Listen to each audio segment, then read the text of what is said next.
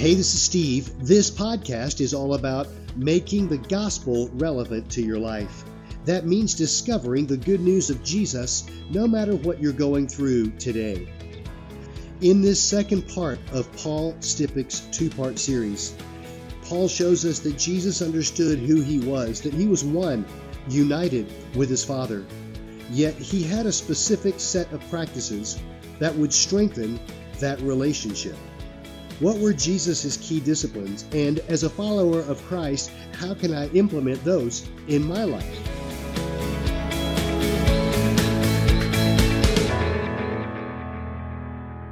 Good morning. Let's start off with some scripture. So if you are willing and able, please stand for the reading of it. So we're going to be doing John chapter 15, verses 18 through 20. If the world hates you, know that it has hated me before it hated you. If you are of the world would love you as its own, but because you are not of the world, but I chose you out of the world, therefore the world hates you. Remember the word that I said to you? A servant is not greater than... If they persecuted me, they will also persecute you. If they kept my word, they will also keep yours. Jesus, thank you for allowing us to gather this morning and spend some time with each other. God, I thank you so much for what you've been doing in my heart and the hearts of the people in this room and the hearts of those that are watching this and that will also watch this at a future date. Father, I thank you for just how you've created us perfectly and intricately in our mother's womb, God, that we image you, God, and we are your children. God, thank you for this truth. I pray that today as we talk from where we left off last week about this foundation, I pray that you will show us your practices and how you are inviting us to take one step and then another into them to align us with your heart and for the heart of your people. Amen. You guys can have a seat. For those of you who do not know me, my name is Paul Stippich, and it is so good to be back with you guys 2 weeks in a row, right? Come on, it's exciting. So it's a lot of fun to be here. And you know what? Like I said last week was all build up for this week. Last week was a foundation and complete setup for everything that we're talking about today. So you know what? I know Ken said I'm going to do a recap, but you know what? Tough noogies. I'm kidding. We're going to do a recap real quick here. So let's look at this. We talked about this foundation that we set of who we are and whose we are. And so let's start by mentioning who we are. We are image bearers of the Trinity, God the Father, Son, and Holy Spirit. This is incredible stuff. This is amazing that God, the King of Kings and Lord of Lords, Alpha and Omega, the one who separated the heavens from the waters and created this expanse and all things in the air, on the land, in the earth, and in the seas, the God who created everything, that is who we image. That's the image who we bear. And what that means is this, that every single person in this room bears the image of God. Every single person outside of this room that's watching on a screen right now as well bears the image of this incredible Creator. At times we don't image him as well as we should, but regardless of whatever they believe, whatever they think, they bear the image of the King of Kings and Lord of Lords. The second thing about who we are is this: we are a kingdom of priests and a holy nation. God has called us to image him, and he wants us to do that by being a kingdom of priests and a holy nation. He wants us to bring about his right, his rule and reign. He wants us to restore all things back to good and bring everyone into the family so that none should perish. And the third thing about who we are is this: we are intentionally and purposely made by God, who is the creator of all things. Let me say that a little bit differently for you. You are not a mistake. You are not a mistake. You are not a mistake. So we talked about having this amazing foundation about who we are that is set. That we are intentionally and wonderfully made, that we're not a mistake, that we're a kingdom of priests and a holy nation. We're created in the image of the triune God, of God the Father, Son, and Holy Spirit, but at times that foundation is broken. And I had a mirror pair on stage last week, and I said, what do you see when you look at the reflection in the mirror? Do you see the truth about who you are, or do you see the lies of the enemy? Do you see that you maybe have too many pounds over here, your hairline's starting to recede, you don't sound that good, you don't look that good, you know what, you're kind of an idiot, you're kind of dumb, no one really likes you or wants to spend time with you, you're falling into these sins and again and again and again. Are you believing the truth about who you are or the lies of the enemy? And then I said, hey, we're not stopping here today. That's our foundation, which can be broke, which can be shaken, but there is a foundation whose we are built off of, and that is the foundation of who God says he is. This foundation is unshakable, unbreakable, cannot be broken, amen? And so we have this of what God says about himself.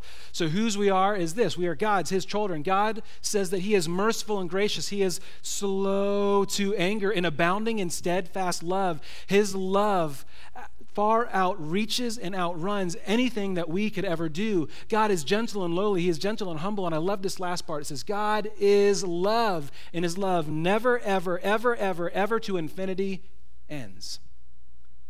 But Paul, it's great. We have this foundation, but what does that really mean? It means that we're supposed to image God. And how are we supposed to image God? We talked about that when it said that he loved us to the end. And then we placed a cross in front of the mirror, and I said, hey, listen, if you don't see your reflection in light of the cross, you're missing out on everything, because Jesus died on a cross for our sins. He took on our guilt. He took on our shame. He took on our sins, and he was buried. He was hung on a cross with blood pouring out of every orifice of his body. He's gasping for breath and suffocating, and eventually dies on this cross and is buried, but it doesn't end there, because 3 days later he rose from the grave, conquering sin, death, and the grave, so that we could image him. We could have eternal life in him.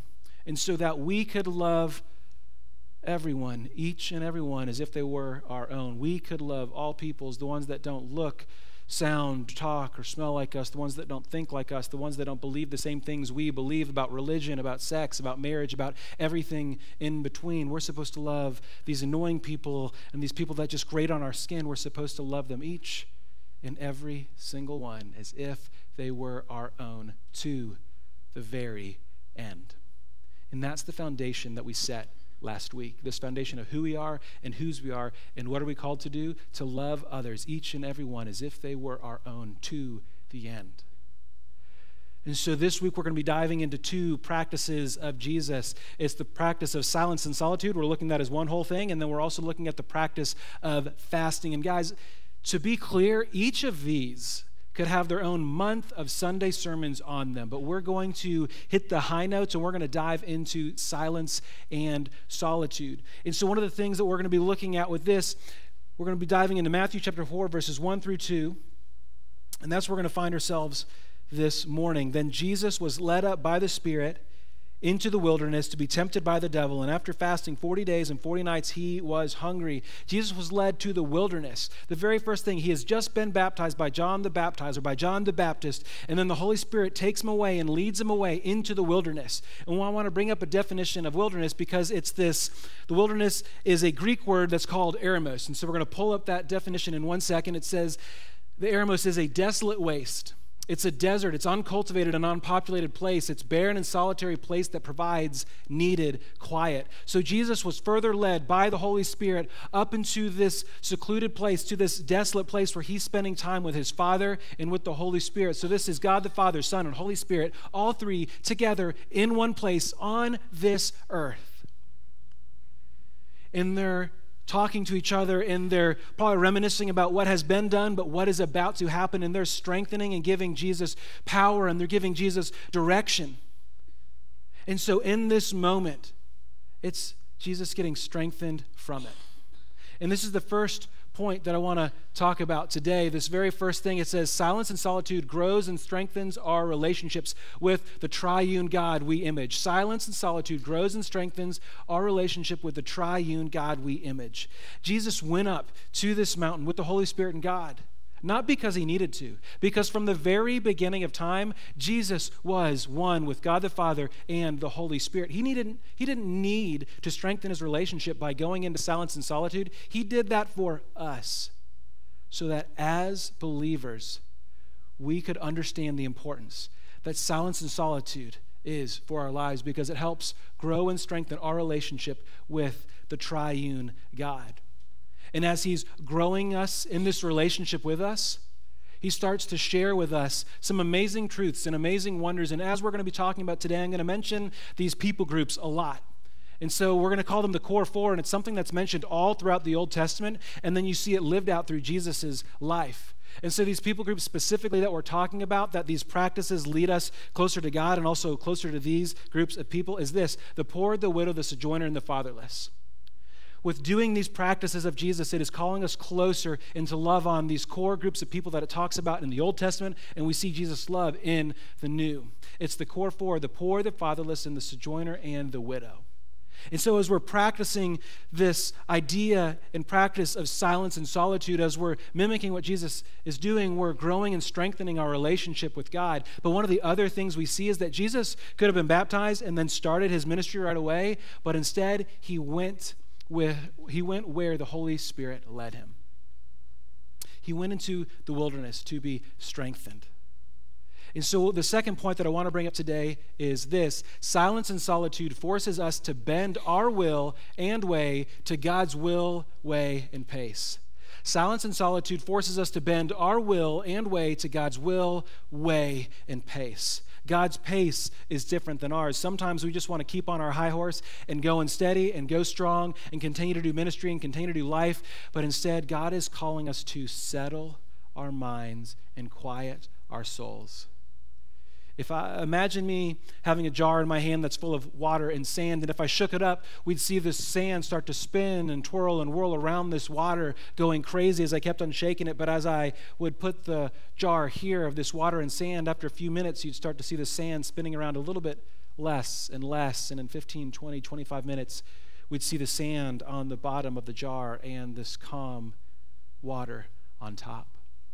And that is what Jesus is inviting us into with this practice of silence and solitude. He's calling us to calm our minds and calm our souls, to image him. And when we image him, it allows us not only to be restored, but to restore other people, to go into these people groups, the core four, the poor, the fatherless, the sojourner, and the widow, and to love them relentlessly as he has first loved us. And so what I want to do is continue to look at these practices that Jesus lived out. And so to do that, we're going to be looking in Mark chapter 1, verses 29 through 39. And immediately he left the synagogue. This is Jesus. He left the synagogue and entered the house of Simon and Andrew with James and John. Now Simon's mother-in-law lay ill with fever, and immediately they told him about her. And he came and took her by the hand and lifted her up, and the fever left her, and she began to serve them. That evening at sundown they brought to him all who were sick or oppressed by demons, and the whole city was gathered together at the door. And he healed many who were sick with various diseases and cast out many demons, and he would not permit the demons to speak because they knew him. We're going to take a break real quick. So I imagine it like this, where Jesus is healing people. He is literally casting out demons. He is healing the blind, the hurt, the lame. He is in the midst of the core four, the poor, the fatherless, the sojourner, and the widow. They're all around him. He is following his Father's heart. He is living out what his Father is asking him to do. He is loving this group of people well. He is crushing it in the ministry game. He's just killing it. He is doing some unbelievable stuff. And so it starts to get into the wee hours of the morning, and he's like, hey guys, we just need to take a break. We need to rest. We're doing some awesome things here, but let's all go to our homes and rest. And so what does Jesus do? Does he click on a pot of coffee the next morning and start cooking some turkey bacon and some pancakes and some waffles and getting ready for the next round of ministry? Well, let's find out. And rising very early in the morning while it was still dark, Jesus put on a pot of coffee. Nope, that's not what it says. It says he departed and went out to a desolate place, and there he prayed. And Simon and those who were with him searched for him, and they found him and said to him, everyone is looking for you. And he said to them, let us go to the next towns that I may preach there also. For that is why I came out. And he went throughout all Galilee, preaching in their synagogues and casting out demons. Jesus was on a roll, y'all. He was killing it. He was casting out demons, healing the blind, the lame, the infirm. And he puts a pause in this because he realizes that just like in silence and solitude, it's not about his glory and his fame. It's actually about his heavenly Father's glory and fame. And something else we need to realize that these verses show us is that Jesus also himself needs to be restored, because just as much as he is both God and man, he was fully God and he was fully man. He was fully man in the truest sense. And by that I mean he felt what we feel. He feels the pain. He feels the sorrow. He feels the exhaustion. He feels the hunger. He feels all of those emotions and things that we do. And when he's doing these things, power is being drained from him. And you're thinking, I don't really believe that, Paul. Well, let us jump to another part in Scripture where he's walking through a crowd, and all of a sudden there's this woman who touches his robe, and he feels the power drain from him. Jesus only does what his heavenly Father asks him and tells him to do. And he only does it by the power and the might of the Holy Spirit living through him, which is also why he says, guys, I can't stay here. I need to go back to heaven so that you can have the Holy Spirit on you, and you can do things that are greater than I did. So Jesus is teaching his disciples in this moment and saying, guys, we need to take breaks. We need to be restored. We need to get away to the quiet place so that God can speak to us. In the next version of this, we see in Mark chapter 6, verses 30 through 33. And before we read these verses, I want to give a little bit of context. Jesus sends out the 12 apostles to do some amazing and unbelievable works of God. He sends them out to cast out demons, to bring light into darkness, to heal people, to heal the blind, the lame, the infirm, to go to the core for the poor, the fatherless, the sojourner, and the widow, whose God's heart has always been and will forever be for. So these apostles are doing some amazing things, and then they finally meet back up with Jesus. And Jesus didn't stop doing ministry. Jesus was always doing something. He was also healing the blind, the lame, the sick, and casting out demons, and he was bringing light into darkness.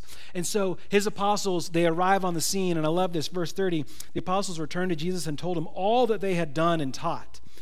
And I love this because I can see this moment where, Jesus, do you know what we just did? This was nuts. We were casting out demons. We were doing some unbelievable people. This guy couldn't see them. Blammo! We made him see. This is unbelievable. This is cool. And Jesus, I'm sure, is giving knuckles, maybe a high five, maybe a little chest bump or something right there. And he's just letting them talk and letting them see this frenetic pace that's going on around them. And eventually these endorphins and this high runs out, and they start to feel exhausted. And hey, Jesus, the sub platter, it's empty. Do we have another one in the back? I don't know. I'm hungry. I'm famished. I'm hungry. Do we have anything else? Verse 31, and he said to them, come away by yourselves to a desolate place and rest for a while, for many were coming and going, and they had no leisure even to eat. And they went away in the boat to a desolate place by themselves. Now many saw them going and recognized them, and they ran there on foot from all the towns and got there ahead of them. So Jesus let them feel this exhaustion and this tiredness and the fact that they were hungry from their travels. And he says, hey guys, let's break away. Let's go to the boats. Let's go across this body of water. Let's spend some time with our heavenly Father. And so I can just imagine the scene where the boat's slowly but surely rocking on these gentle waves, and this warm breeze is just blowing across the waters. They're laughing and they're joking with themselves, but they're also being restored and refreshed as they're in the presence of each other, but more importantly, they're in the presence of their heavenly Father. They're broken away from everything and really everyone, and they are in his presence, and he is restoring them, and I'm sure at the same time speaking truth to them. These practices we're talking about today, they're really easy to talk about, but they're really hard to live out. They're incredibly hard and difficult to live out. And I want to bring up this one picture. This is my devilishly handsome son, Sam, whom a couple of weeks ago I was able to baptize him, and he is my son with whom I am well pleased. And so a couple of days before this picture was actually taken, my son, he invited me out to hang outside at our house, and this was a win for me because it wasn't like, oh, hold on, buddy, we're going to do something else. It was, okay, yeah, let's hang out.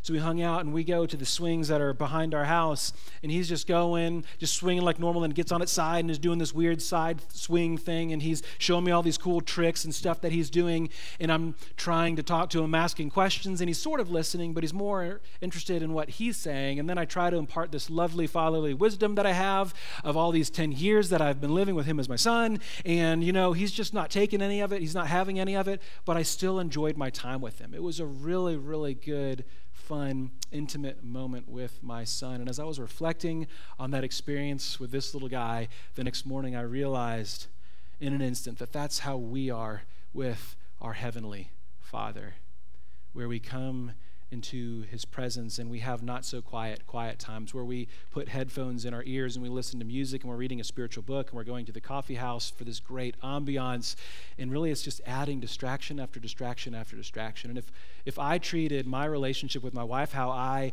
have for honestly over 20 years treated my relationship with God, we would have 2 less kids. Because we wouldn't have been intimate. I've been inviting people in. I've been inviting all these distractions in. How could my wife and I become one flesh? How could we be fruitful and multiply?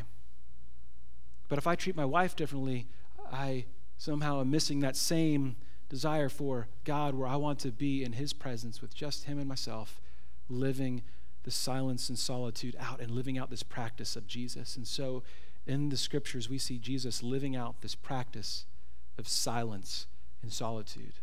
And like I said, it is not easy, and today is not about shaming you into silence and solitude. Today is about me coming here, doing some high-level stuff, but giving you steps to take, so you can take one step and then another. And so we're going to put this slide up on the screen, and there's 6 steps here, and I'm going to quickly talk through them. It says, simple steps to practice silence and solitude. The first one is find a place that is unique for this activity. So it can be the same chair that you sit in the afternoon where your grandkids or your kids or whatever it is running around you, but it is not at that time. Silence and solitude is not going into the midst of craziness, but it is when the house is asleep, you may go and sit on that chair. Or maybe it's going into a park, not when everyone's running around you, but when it's quiet and in the freshness of the morning where the fog is just lifting up from the grass. It's finding these moments that are very specifically for this time of silence and solitude. For me, I do have a quiet time in the morning where I journal and I pray and I do all sorts of things and spend time with God, but it's different. That is good. All of those things are good, but it's not a moment where I quiet my mind and am settled. And so what I've started to do over this past month, because I've only been practicing it for a month, is I go out in the morning on my porch, there's a chair, and right now it's really cold, so I have a couple of blankets and I wrap them around myself and I spend this moment of silence and solitude with God. The second point is start with a manageable time. You don't need to start with 20, 30, 40 minutes. You will hate every second of it. Your mind's going to be going crazy. It's going to be torture. It's going to be like pulling teeth. Start with a manageable amount of time. That may be 1 minute, that may be 2 minutes, 5, 10. For me, what I do is I've started with 10 minutes, and sometimes by the grace of God, he allows me this moment to have settled enough to where I put another 5 minutes on the timer. And one of the things with this manageable time, I would recommend that you don't just have a clock near you or next to you, but have something like a smartwatch that you can set a timer and you can just put it away and not think about it. Or you can have your phone, but put it away, do not disturb, way far away from you, but where you can still hear it when it dings off, so that you're not looking at the clock, okay, it's 10:43, it's 10:44, it's 10:45, wait, when is my 5 minutes up? But you're just sitting there in the presence of Jesus. And when your 5 minutes is up, your 10 minutes is up, it dings, it rings, it buzzes, and it lets you know. So come with a centering breath, prayer, or thought. And so this is something that allows us to be centered on where we are. For me, when I started this off, it was also the same time when I was studying for last week. And so it was, God, I am yours and you are mine. I am yours and you are mine. And it's since been a different one where it's, God, your provider. God, your provider. God, your provider. And you say these breath prayers or these thoughts so that it aligns you to where you are in the presence of your heavenly Father and allowing you to listen to him and what he says. The next one is don't try and fix issues. You may have a simple issue like, God, I am just so tired. I can't stay awake for these 5 minutes. I don't know what we're going to do. Or it may be something that is more heady. Jesus, I don't know what my wife and I are going to do. I don't think we can last another day. Whether it's light or whether it's big, bring those issues to God, but do not try and fix them there. Bring them to him, lay them at his feet, and let them float off. And yes, they may come back, and you may try to fix them, but then that's when you go back to this centering breath, prayer, or thought and say, God, your provider, and allow him to bring you back to this place of calm. And the second and last point is this: thank God regardless of the outcome. Whether you spent 5 minutes telling God all about what you did yesterday, or whether you spent 30 seconds in silence and solitude, thank God for that outcome. And I think something that is just as important is having a journal at the ready. Whether it's 1 minute, maybe you have this revelation and you wait until the end of that minute for you to write it down, or maybe you're going a little bit longer and it's 10, 15, 20 minutes. And you have it at the very beginning of your time. Well, yes, it's okay. Let's break out that journal. Let's write down that thought, and then going back into this time of silence and solitude. Lord, what else do you want to show me? Lord, what else are you going to bring to me today? And then maybe you're using that new thought as a centering breath, prayer, or thought. And so these are simple steps for us to take towards silence and solitude. Guys, it's something that the Lord requires. Forgive me. It's not something that he requires, but it's something that he invites us into. He doesn't say, you must spend silence and solitude with me. He invites us into this moment. Because what he knows is that he can speak in the noise, but more often than not, he chooses to speak in the silence. And we could talk for another 10 minutes about example after example of where we see that reflected in the Old Testament and the New. So this next practice we're talking about, let's read Matthew chapter 4, verse 2. And after fasting 40 days and 40 nights, he was hangry. He wasn't angry, he was just hungry. So Jesus, after spending 40 days, 40 nights, he was hungry. He had this actual desire for food. But we see this another practice that Jesus is living out. There's another practice that he is inviting us into because he realizes that with silence and solitude and with fasting, it's this full body, whole body worship experience drawing us closer to God and closer to the people that he has drawn towards himself, drawing us closer to the core four, the poor, the fatherless, the sojourner, and the widow. That's what these practices are doing. But before we go any further with talking about fasting, I want to add one disclaimer, if you will, and one word of caution, and it's this. I realize that not everyone in this room that's going to be watching this later has a good relationship with food. I realize that some people may have dealt with food insecurity all their life. I realize that some people have bad body images and have struggled with bulimia and anorexia for a portion of their lives.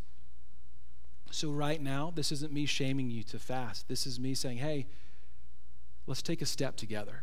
Let's get around some fellow believers of Jesus so that they could come alongside us and not shame us, but help us take that next step when the Lord, in his kindness, prepares us for it. And so there's two different ideas that I'm going to bring up from that thought and that word of caution. And that is with this. We're going to talk about definitions, and we're going to talk about, this is the definition of fasting: choosing not to indulge in food or sustenance, at times that can include water, for a designated period of time. Fasting, choosing not to indulge in food or sustenance, at times water, for a designated period of time. This is completely different than abstaining or abstinence. So let's bring this up. Abstaining or abstinence, it's the practice of not doing or having something that is wanted or enjoyable. Yes, abstaining or abstinence can reflect fasting, but it is not fasting. Fasting is the removal of all sustenance. And at times that will include water for a designated period of time. Abstaining is something different. It's something that's loved and enjoyable. And so maybe for those of you who it would not be wise for a handful of different reasons to fast, it's saying, hey, when my church body comes together in fasting, or maybe the Lord is leading me to fast, maybe it's in his kindness, I'm going to abstain from something. Abstain from some piece of technology or social media, or maybe some sort of food that you really enjoy, so that you can come alongside everyone, so that you can further have this whole body worship experience as you get closer to God and what he longs for you and for those around him as he restores you and restores others. So there's abstaining and there's fasting, and there is a difference. And I want to bring out this biblical definition of fasting. Scott McKnight has this amazing definition of fasting that when I read it and I look in scriptures, I see it and I agree with it. And it's also the third point that we have for today. It's fasting. The biblical definition is this: a sacred and or grievous moment leads to a responsive fasting, which can, but not always, lead to results. A sacred and grievous moment leads to a responsive fasting, which can, but not always, lead to results. So let's put that a little bit different way, a little bit more simple.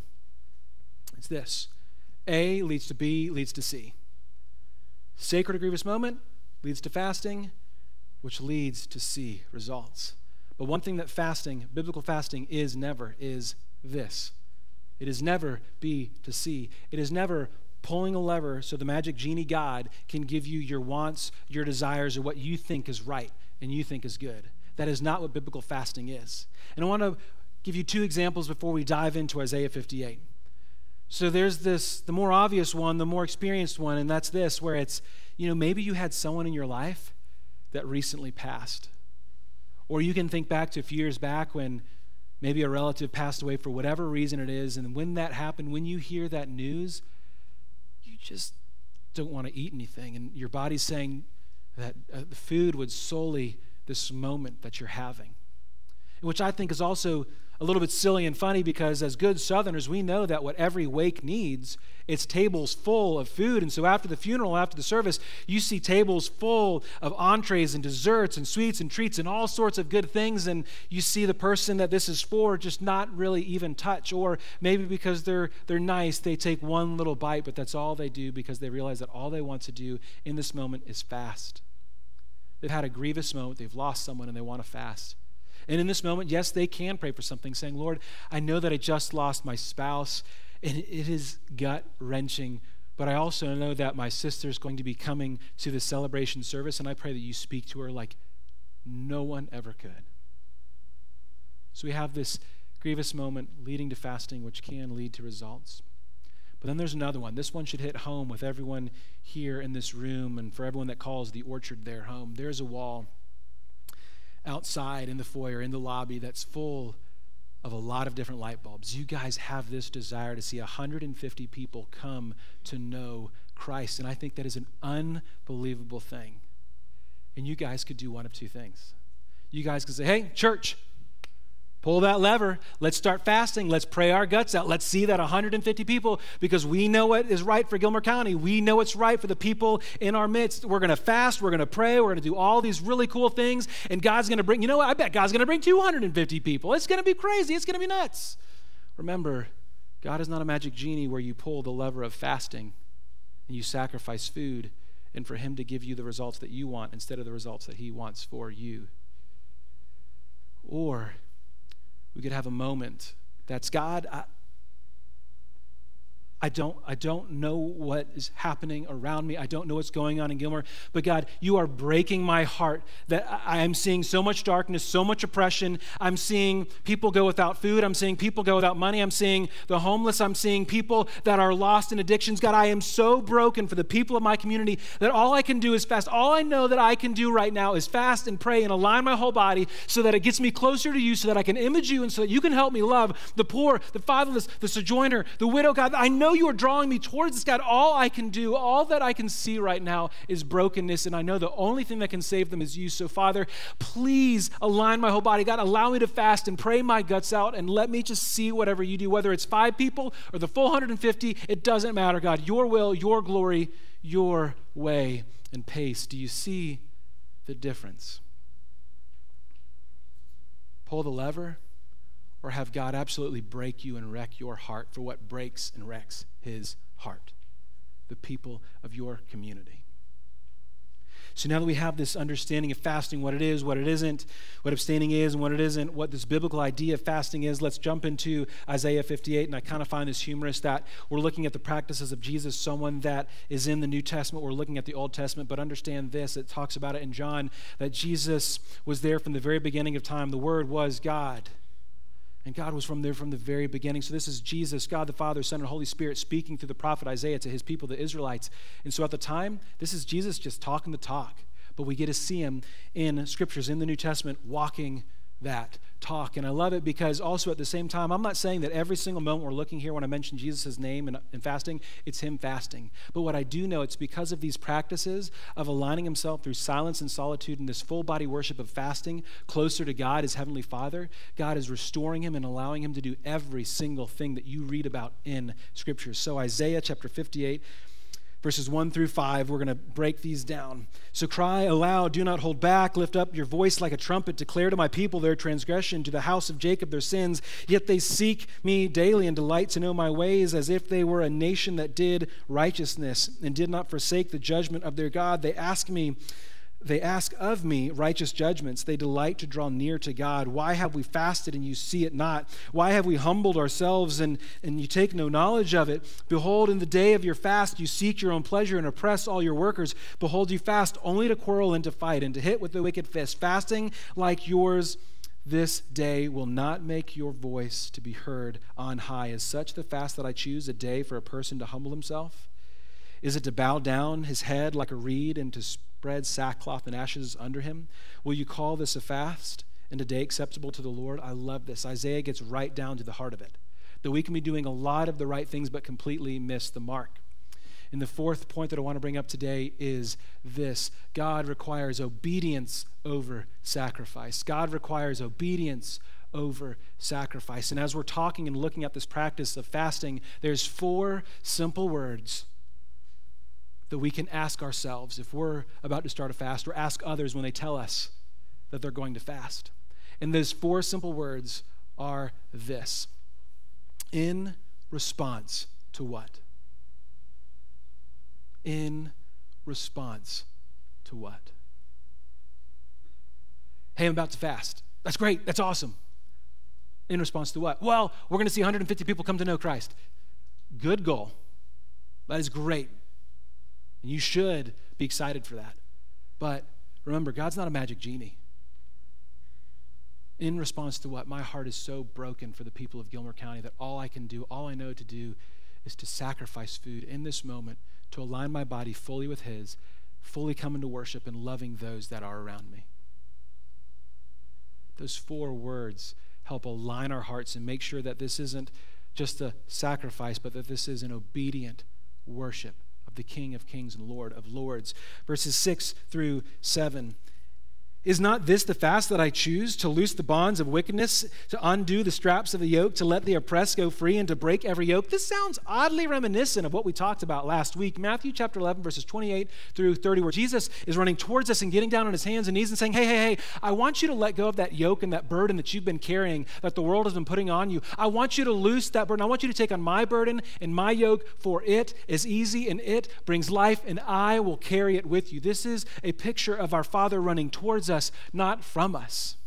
Verse 7, is it not to share your bread with the hungry and bring the homeless poor into your house when you see the naked to cover him, and not to hide yourself from your own flesh? I love this picture. It's Micah 6:8. What does the Lord require of you but to do justly, love kindness, and walk humbly with your Lord? It's to love the poor, the fatherless, the sojourner, the widow. It's to love those in your community that are so burdened by darkness and by the world that they need your light, the light of Jesus that you are imaging, to break forth into this oppression.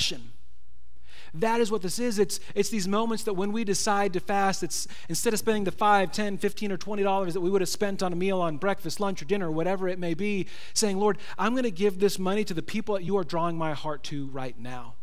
And maybe it's also taking the time that you would have spent at lunch, instead of that 30 minutes or an hour, about you saying, hey, you know what? I'm going to take this time and I'm going to go serve in the community at a place where God is drawing my heart to love these people that are around me, that need the love of Christ. Verses 8 through 10.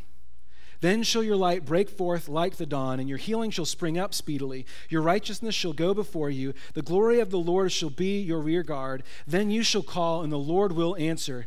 You shall cry, and he will say, here I am, if you take away the yoke from your midst, the pointing of the finger and speaking wickedness.